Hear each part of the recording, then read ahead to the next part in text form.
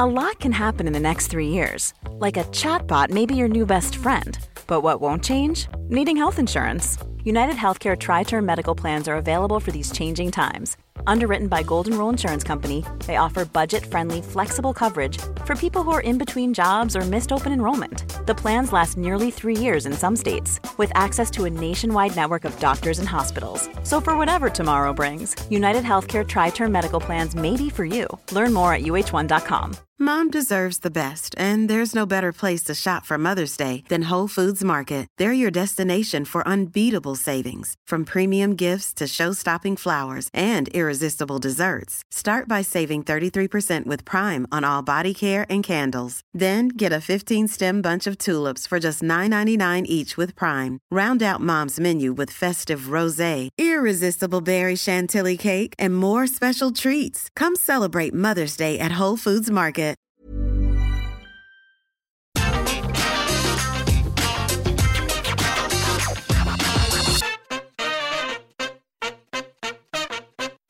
Hello and welcome to the AEW Dynamite preview. I'm Michael Sidgwick, joined by Andy Murray to discuss everything that's in store for us on tonight's show. But before we get into it, if you're a fan of this sort of thing, make sure to subscribe to What Culture Wrestling on iTunes, Spotify, or wherever you get your podcasts from for daily wrestling podcasts. We preview and review AEW Dynamite and Rampage, WWE Raw, SmackDown, NXT 2.0, pay-per-views, live events. We have wrestler interviews on occasion. We have wrestling roundtable discussions. We answer your burning wrestling questions, and we host a roundup of the week, complete with a bloody good quiz, of course, on wrestle culture. Big one tonight. Feels like a big Dynamite. I feel like strategically they've built this as a big Dynamite, knowing that there's a widespread interest in pro wrestling. My take, and it's as cynical as ever, Murray, is that they've decided, because there's a pattern with AEW Dynamite where weeks and weeks can go by where you kind of know the winner of every single match, and the matches will be great, but they don't have many dramatic ramifications, because the ones you can't decide happen on pay-per-view, which you're meant to pay for. They're meant to feel premium and elusive. I think Longbone Tongue, Tony Khan, has decided, you know what? It is incredibly likely that WWE will probably do a great WrestleMania, or a captivating WrestleMania, or a momentous WrestleMania. They are going to screw up the Monday after, because they simply can't do television and they only care about the big event of the year. I think he strategically booked the main attraction for this, which is obviously FTR versus Young Bucks 2, knowing they're probably going to botch Monday. They're probably going to have another sort of wave of fans who feel hard done by, sort of, what's the word I'm looking for? Suckered into it, sold a bag of goods, and thought, if they don't like Raw, let's do a huge Dynamite, or at least a huge Dynamite match to sort of capitalize on their sense of disappointment. I feel like this is strategic. Yeah, I agree. Literally, it's the old chestnut. He's put a potential pay-per-view main event on television for the week. And that is a talking point that is still relevant to AEW, because they sell pay-per-views. They don't have a streaming platform. You can't say that kind of thing about WWE anymore, because there's no such thing as giving something away on free TV, because you're paying for Peacock anyway, right?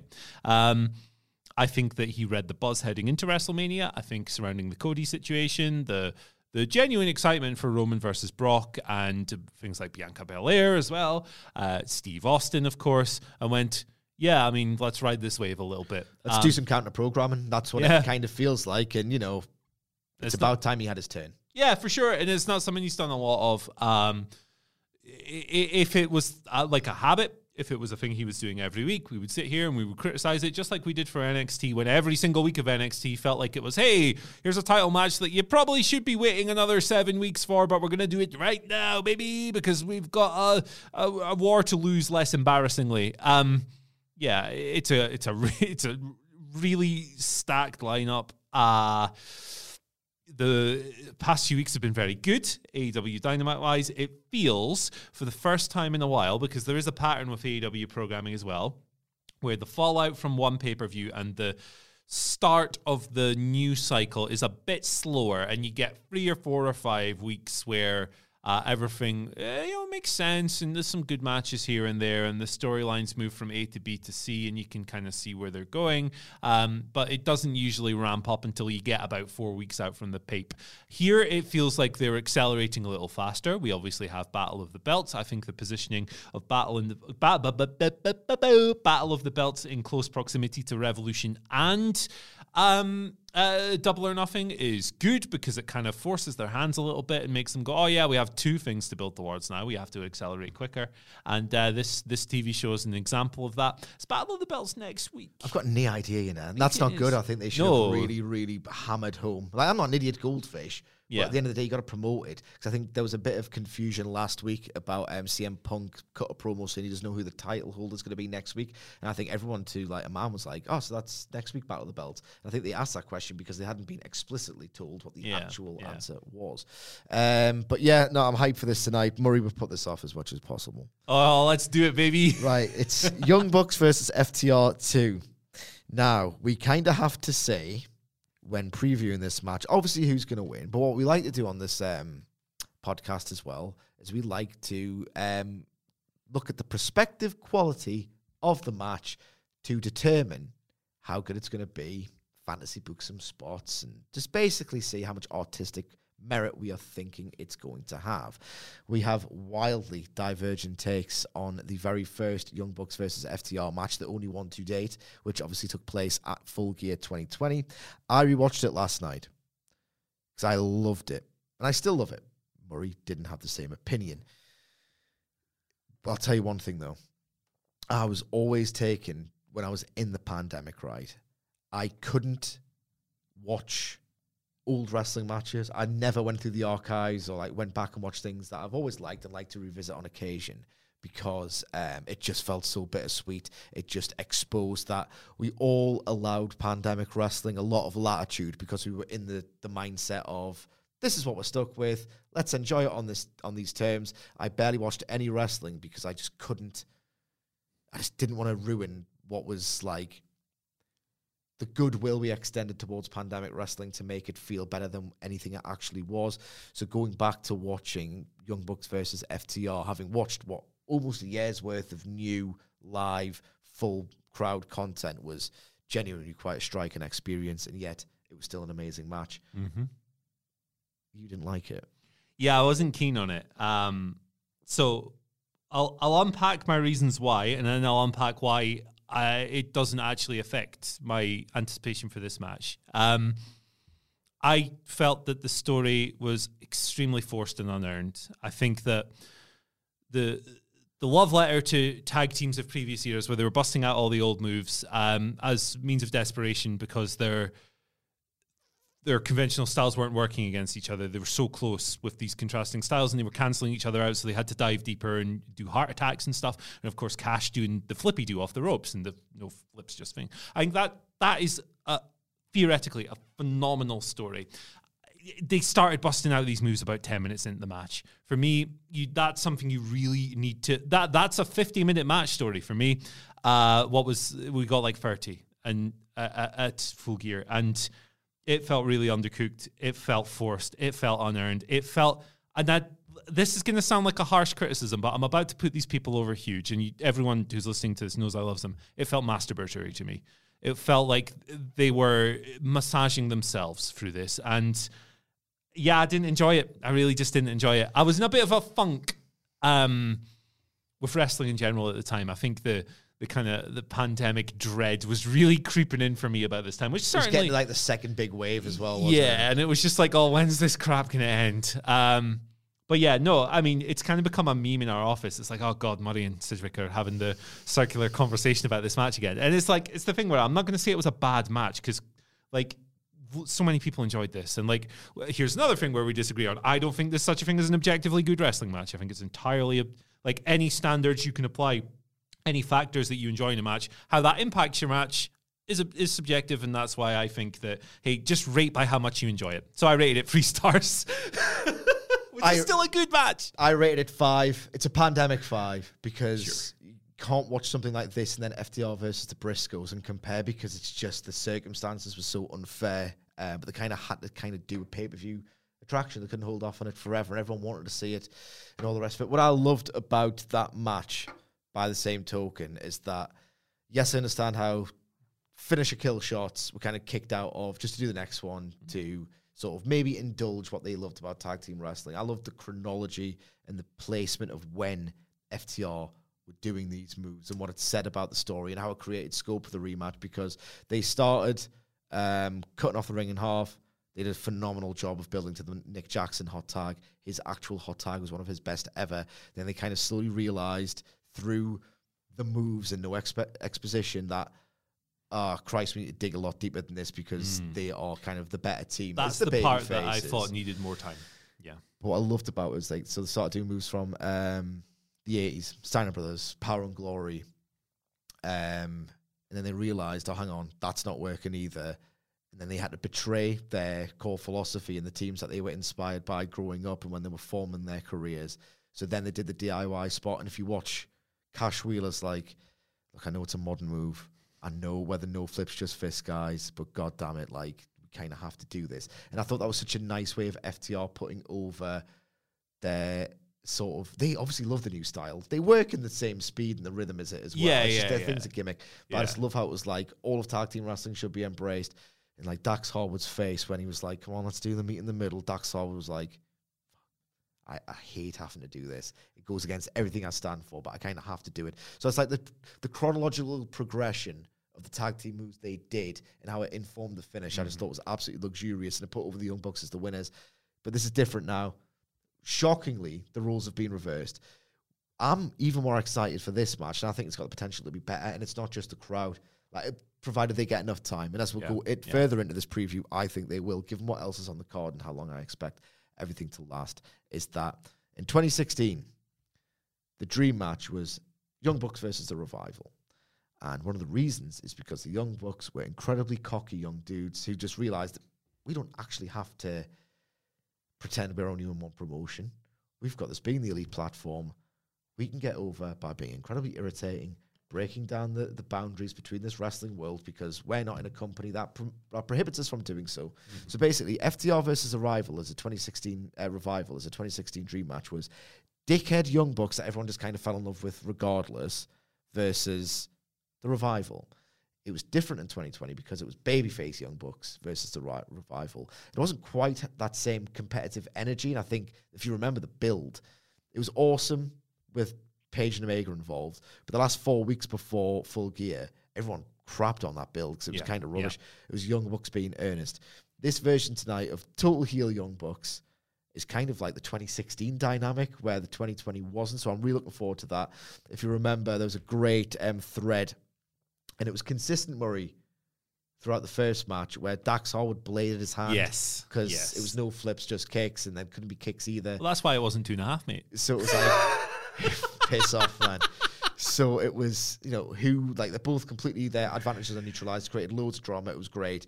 Dax Harwood, because he's a goddamn genius at this point, I think, has been selling his hand at Supercard of Honor when he punched one of the Briscoes in the face. I can't remember who. And he's like, god damn it, that really hurt. Because he should be selling a punch on your hand because it really, really hurts. I think they're going to go after big time that hand tonight. I think that's going to be one of the key threads. I also think Young Bucks, being dickhead heels in this role, are going to really take the piss out of the slapstick element of 80s pro wrestling. Don't do it too deep into the match because it'll detract from the fact that it's actually meant to hurt. But I think they might start over-egging their selling at the start just to really take the piss and get under the skin of the Revival. Because a lot of 80s Southern style is slapstick. Oh, yeah, you get the catharsis. Yeah. I really hope there's a certain earnest, not cringe for me, but there's lots with 80s Southern style tag wrestling that you can parody. I kind of hope the Young Bucks do, just to piss them off. I hope they get the reckoning for daring to do that.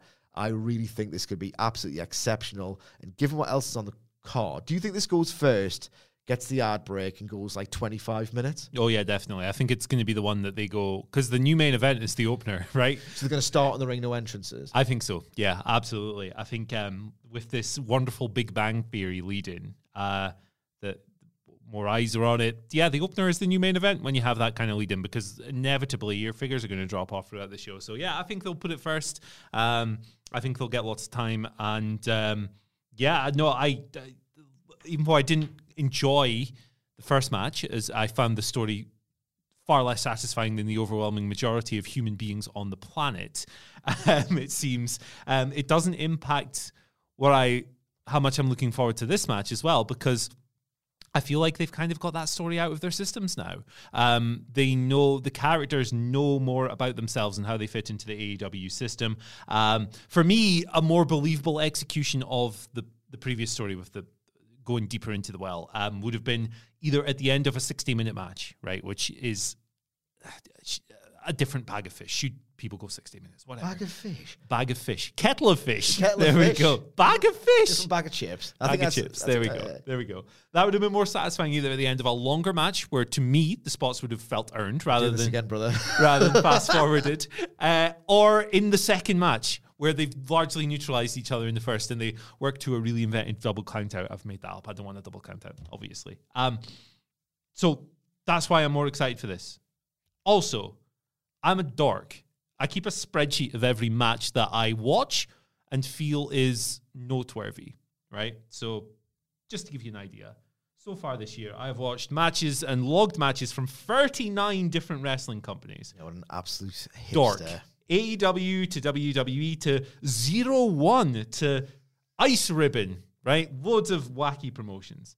So I watch a lot of wrestling is the point. And what I do is, this makes it even worse. I'm about to out myself as the worst guy ever. I assign points based People already know this. But here we go. I assign points based on the quality of the match. It starts at 2 for a 3-star match, and it goes up to 80 for a 5-star match. And there's like different intervals, because I believe the gap between a 5-star and a 4 and 3/4 should be bigger than the gap between a 3 and a 3 1/4.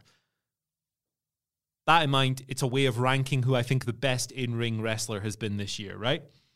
My top 2 at the moment, number 1, 9 matches ranked. Bryan Danielson, 158 points. No surprises there. It's Bryan Danielson. He's one of the greatest wrestlers of all time. Number 2, CM Punk, 144, right? Number 3, Dax Harwood, 140 points.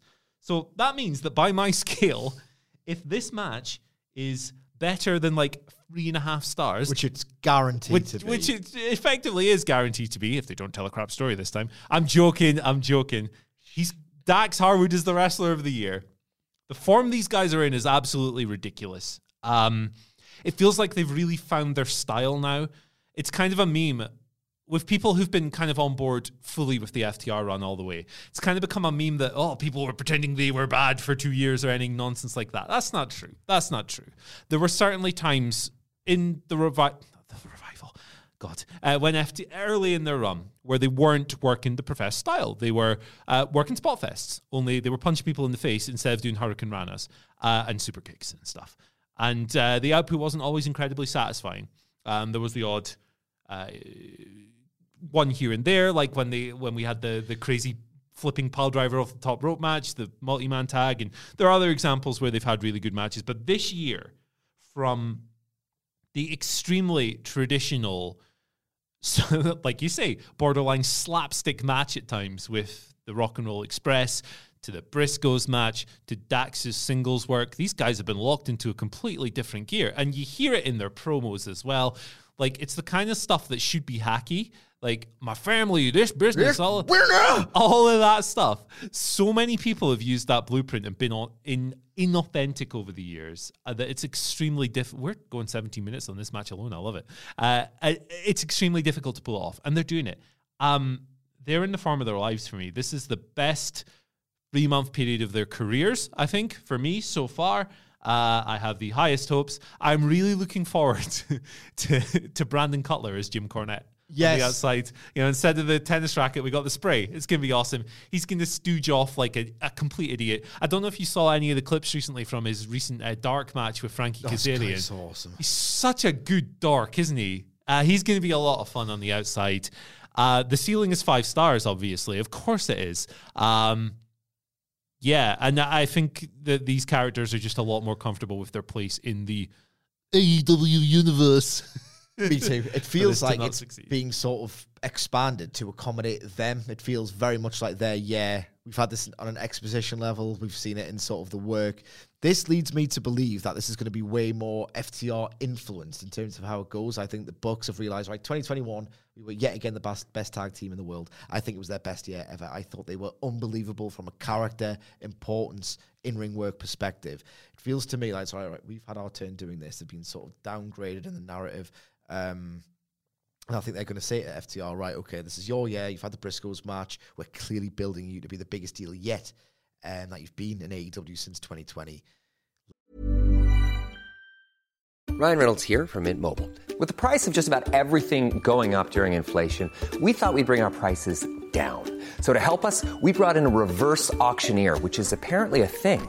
Mint Mobile Unlimited Premium Wireless. How to get 30, 30, bit to get 30, bit to get 20, 20, 20, bit to get 20, 20, bit to get 15, 15, 15, 15, just $15 a month? Sold! Give it a try at mintmobile.com/switch. $45 up front for 3 months plus taxes and fees. Promo rate for new customers for limited time. Unlimited more than 40 gigabytes per month. Slows full terms at mintmobile.com.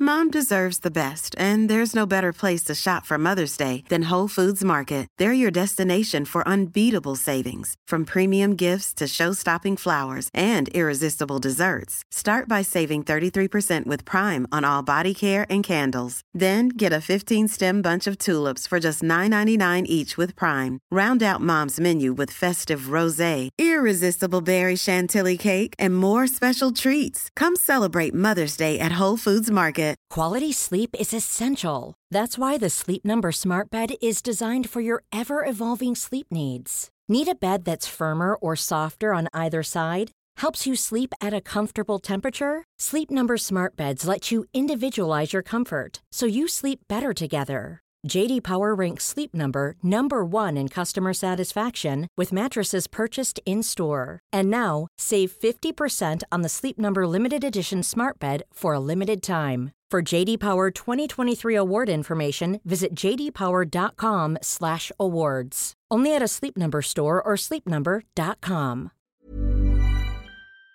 Let's have your match. What do you want to do? So I think it's going to be their match. The question, so still have to talk about this. It's so momentous. I think Bucks win through nefarious means so they can say 2-0. I think that they are going to run this back. Maybe a double or nothing. Maybe in California.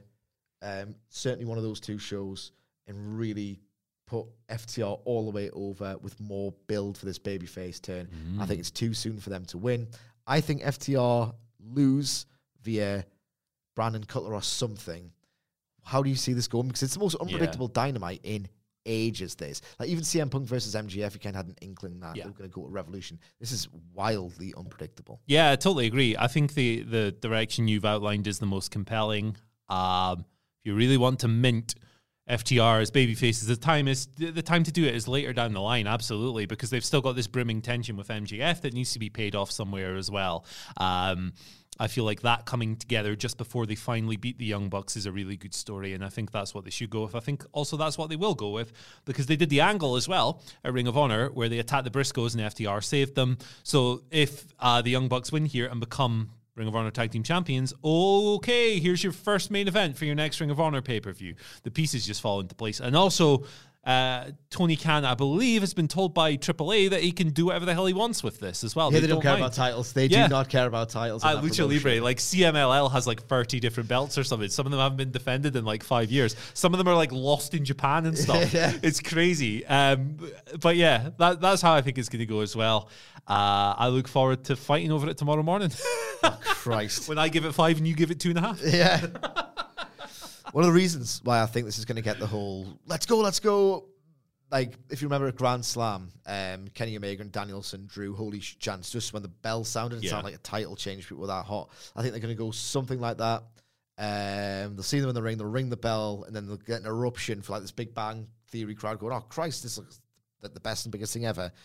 One of the reasons why I think it's going long is because I think there's a certain match that's going to go very, very short, and that is the debut of Samoa Goddamn Joe against Max Caster. Obviously, we know Joe's winning. Yes. He's potentially, I don't think they're putting him in this tournament to lose, so that's very, very interesting. That's a conversation for another day. Here's what I think is going to happen, right? I don't think Max Caster is going to get a lick of offense. I don't want to see Joe sell. I think people have seen him sort of labor and sell for so long. I think they need an instantly reminder of the audience just who Samoa Joe can be, because honestly, I've kind of forgot. And it's their job at this point to substantiate the myth that is Samoa Joe. Here's what's going to happen. I've seen a lot of people speculate that Max Caster, this would be such a wonderful way of conveying Samoa Joe is terrifying. If Max Caster comes out, and this is not my take, I've seen it on Twitter, go, listen, and be very timid in his approach to the rap because he's the last guy in the company that he really wants to piss off. And then he sort of does like a really weak rap where he puts him over and then just gets his ass kicked. I would prefer it to go completely the other way. I love the idea, but Caster, I love that as a joke, but he's an idiot.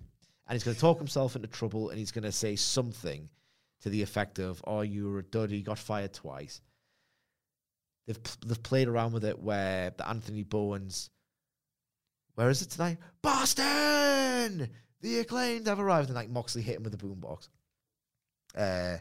What if Boston tope through the ropes and he just gets suicide dived on his ass? Cut to Max Caster. His face is a picture. He gets muscle busted on the outside, put into the ring, killed instantly. Yeah. That's all you need, isn't it? It's all you need. When I saw this booking, I was a bit worried straight away because I was like, they're not going to want to flatten Max Caster, are they? But even though it fits the character, we've seen it recently with various people who've come in where they've been positioned opposite people AEW have built to a degree. So the recent example of that would be wildly different, obviously, but Toni Storm versus the Bunny would have been a situation where Toni Storm could have probably benefited more from someone she could just steamroll. But it's easier to do that with Caster because he's a little twat. Like, that's his gimmick. He's a little pain in the ass. I'm glad you make reference to the all-time great Jon Moxley spot where he clobbered him. That's awesome. Yeah, and you could hear the thud on the microphone and stuff. I'd love to hear that recreated. Just, hey, W! Like, that would be sensational. This is Joe's second match in 2 years. It's crazy to think that. Prior to the Karrion Kross match last year, his last match was like February 2020. And then he had the issues with he was concussed while shooting a commercial, and he had a wellness policy thing and all kinds of stuff. So, like, the thing with Joe coming into AEW is that a lot of people don't like saying this, but physically he's not really been the same for about 5 or 6 years, right? He's even not longer, man. Yeah, like, you can go way back. Like, even before he came into WWE in the first instance, not quite the explosive guy he used to be, right? But that's all right. That's all right, because in WWE, you can go by aura, presence, charisma. He still has those in spades. He's not the guy who's going to come out and give you these blistering, like, lightning-paced matches that he used to anymore, and that's totally fine.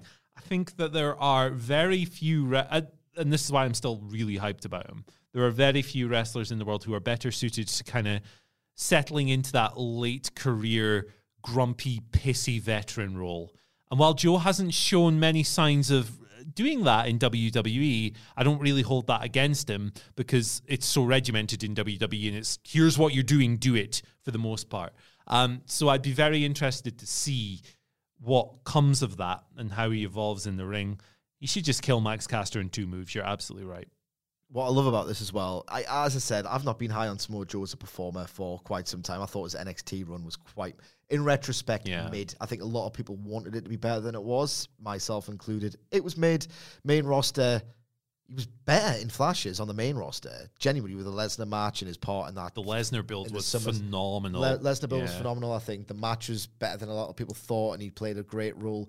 Like, certain matches with AJ Styles, I think he had a better main roster run than NXT. I thought the NXT run was mid. It just made you realize, he's not the same guy in ROH. But I digress.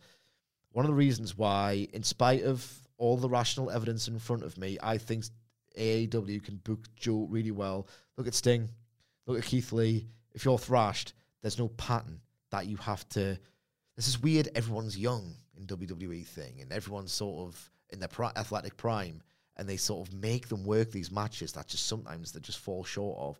They'll book, like Tony Khan is so great at booking at this point. He will relish with glee the idea of doing his favorite Joe spots or getting the most out of Joe. And I just genuinely think like this could be a huge success because they can book around thrashed guys phenomenally well. And I'm sorry to break this to people, but Samoa Joe's absolutely thrashed. But this should be a good version of Aura Guy Joe, thrashed or not thrashed. the cheat code Yes. is on AEW Dynamite tonight. Basically, what's happening here is that as part of the extended AFO, AHFO Fallout angle, surely this is the last of this business because we've got the Hardys against Butcher and Blade in a tables match. No word of a lie, I'm not a big Hardy Boys guy. Buddy Ray makes it impossible to be a Dudley Boys guy, given what he's like in 2022. One of my favourite undercard matches in WWF history remains Dudley's Hardys tables match. I prefer it to some of the triangle ladder matches, honestly. It's such a great goddamn tables match. It's just frenetic, dangerous, so well structured and arranged. I remember, like, my mind was boiled when I first watched that. I was blown away. That whole pay-per-view, man. It was awesome. It was absolutely awesome. So this match is... Apart from Mae Young. Yes. Anyway. Indeed. Wow, you've thrown us off my phone. This is... God rest her soul. A nice feel-good, stupid stunt show that's more smartly crafted than you think. Excuse to just get the most out of the Hardy Boys while you've still got them, while the nostalgia is still sort of like really earnestly felt. This is Tony Khan doing a speed run of booking the Hardy Boys character arc in AEW, and guess what? I'm absolutely here for it. They can do some stuff near the time. They'll do a match of the Young Bucks, guaranteed, at some point, and that's when he can draw on the fact that these guys are kind of broken, they're a bit older, for getting the Young Bucks over for as heels. All of this can come. You can do an emotionally resonant Hardy storyline later. For now, Tony Khan's really good at this. He's speed running the nostalgic part of the Hardy Boys run now, with tables, with plunder brawls, with wild stun shows, arena-wide brawls. You can do the more important quote-unquote stuff later. Why not do this now? Why not have as much fun with the Hardy Boys now? And this should be nothing less than fun, surely. Yeah, exactly. They're doing a lot of these, like the Hardys in general are doing a lot of these crazy matches in quick succession. So you wonder if after this period where they've had these wild brawls and Jeff's diving off of ledges and stuff, if maybe they're going to take a few weeks to heal up and maybe transition into something different after this. Because the guy's been in the media going, yeah, I mean, doing the Swanton hurts like hell. I messed it up the other week. It's horrible. Talking about this being his last run as well with the Hardys.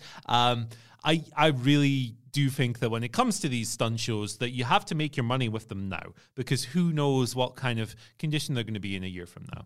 Let's go. Let's do it. And like you've said, they've opened up Doom and typed in IDDQD on the keyboard. Their eyes have turned golden, and they've put the Butcher and the Blade in another plunder match. It's literally never failed. Every single time it has been at least fun. And I would argue that the Bunkhouse match and the Falls Count Anywhere, the Young Bucks, match were genuinely great matches as well. And I'm not saying that because it's my favorite tag team since the Legion of Doom. Like, it's they hit every time.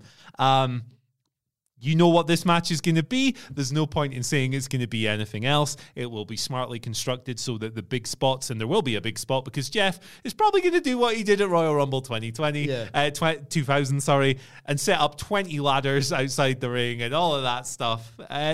Tables, sorry, I'm all over the place.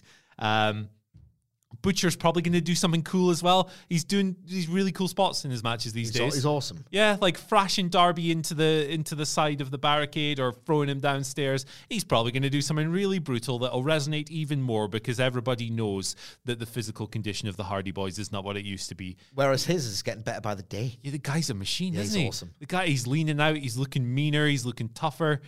Got the beard fully grown in and stuff. Guy's awesome. He rules. Grey in the beard as well, which is, something I look for in beards. Me too. Only 2 more matches announced. I hope that's kind of it.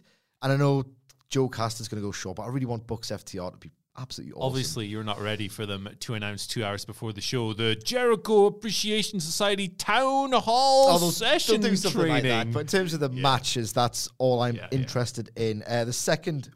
The first of the last 2 matches at time of recording we have to preview is, it feels a bit basic. This Hikaru Shida versus Julia Hart in an Owen Hart Memorial Cup qualifier. I expect Hikaru Shida to win. I don't expect that much from the match, and if anything, genuinely, this is the only part of a loaded, momentous Dynamite that I've got apprehension about. I don't like the idea of the prospect of Julia Hart doing some acting. Obviously, Hikaru Shida is the babyface. She's going to play babyface. Julia Hart is potentially going to do some I'm turning evil stuff and I might cheat because I've been corrupted by the mist and I'm just not really into it. If she mists Shida and does an upset, that would be pretty damn cool. That would be funny, wouldn't it? Leading to Shida and Deeb. Deeb could come down, distract Shida. Mist. Mist makes all supernatural stuff cool. Yeah. That's the finish I would book. That's great. A shock in the tournament is like Gato G1 stuff. Yeah. Where like you want to establish that this thing, you must watch it until the conclusion because you're going to get some twists and turns all along the way. My God, I just taught myself into looking forward to this. And then in the next round, you could do something cool, like have someone really tough. Who's really tough? Nyla Rose could slap the mist out of her mouth or something. Yes. That's your next spot. Really good stuff. That's awesome.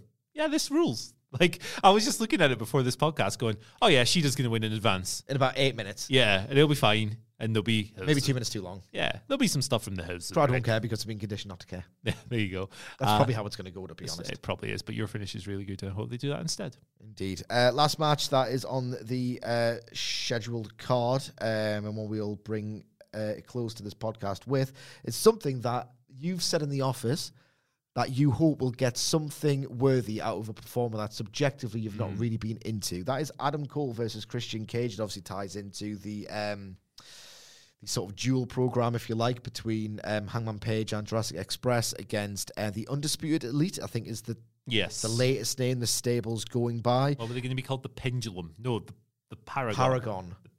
The lawn, yep. Undisputed Elite is better than Yes, Paragon because it is, feeds it into the is. reason why they're in this company and who they're going to feud with. Like, It speaks deeper to their into ego, their characters' egos as well. Absolutely. I think this match should be excellent. I expect it to main event the show, given what we've said about Bucks versus FTR. Christian Cage is a fantastic counter wrestler, as is Adam Cole. And again, Tony Khan is a mischievous boy. One of the reasons why I generally thought, like, acting aside, like Edge versus AJ Styles should be really good because they're both great at counters. Yep. I love counters. I love the spaces between moves. I like any kind of Tanahashi-esque craft. And Christian Cage is kind of the TV North American Hiroshi Tanahashi, and Edge kind of is too. I think he's booked this to do a better version of the match that people thought was going to be the great wrestling match at WrestleMania 38. Now, genuinely, there's huge similarities between the performers involved in terms of the style of match they can have. They both wrestle defensively. I think this is going to be better than the WrestleMania match. Yeah. I mean, I didn't particularly enjoy the WrestleMania match. That's so boring.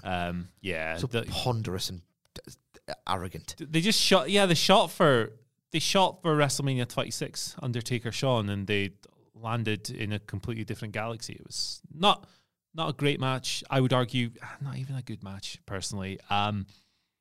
This could be really good.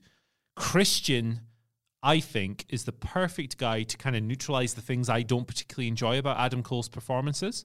Things like I rabbit on about this all the time, but I'll repeat it anyway. Things like the facial expressions, things like the need to have a Panama Sunrise kick out in every match, things like the kind of stuff that resonates really well in the arena because you're playing as much to the person in the front row as you are the person millions and millions of rows away, so you need to make things a bit more overemphasized. TV wrestling is a little bit different. Something that comes off a little bit hokey through the TV camera doesn't necessarily come off that way in the back row of the building. He's so over. He's one of the most over guys in the company. I think that people who are trying to portray his run as like a failure are complete. Like they're out to lunch. Yeah, they're nuts because I mean, listen to how this guy's being received. He just headlined a pay-per-view a few weeks ago. Like, come on. He's one of the few guys to get a sustained actual reaction on an AEW pay-per-view as well. That should not go unmentioned. It's one of the louder AEW pay-per-views they've done. Absolutely. Main events. Absolutely. And so while I'm not always into his work, and I really there have been some of his big matches that I really just haven't enjoyed. Only someone who's not watching the show really would try and trumpet this as some kind of objective failure. But Christian is like one of the smartest wrestlers in the world, really, even still now, where, you know, he's had all these concussion issues through the years, and he was one of these guys who we thought would never come back. But he's delivered high-level work against Kenny Omega. His first match with Frankie Kazarian was so smartly worked as well. It was good to see him selling in that match as well, right out the bats. Everything he's done so far, while maybe not like blow-away match of the year caliber or whatever, has been at least worth watching, and it has had a story that has ran through it and all of that good stuff. I think that Christian is going to do a grand old job of reining in the aspects of the more over-the-top aspects of the Adam Cole wrestling persona that I don't enjoy, and I think they're going to have a great main event. What's going to happen here on this show is I'm going in at glass half full because that's what they've earned.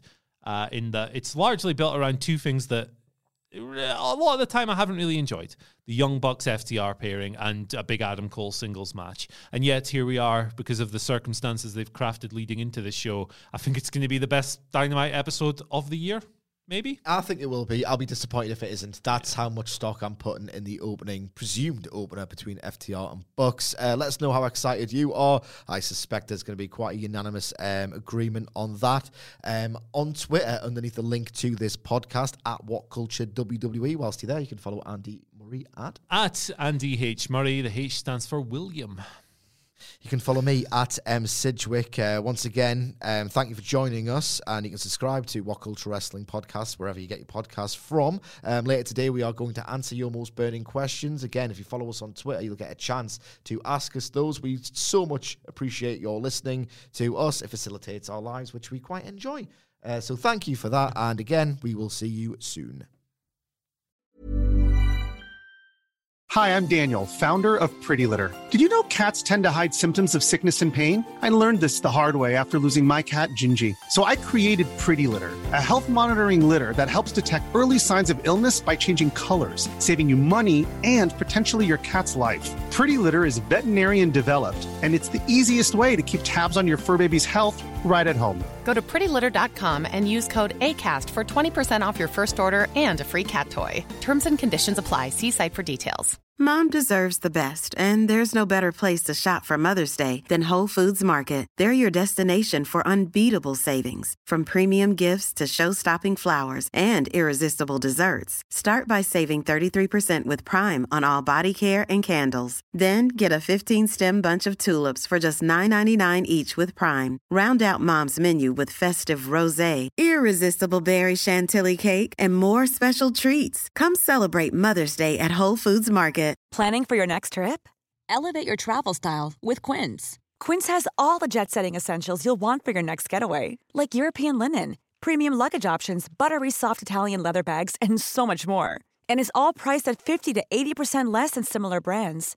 Plus, Quince only works with factories that use safe and ethical manufacturing practices.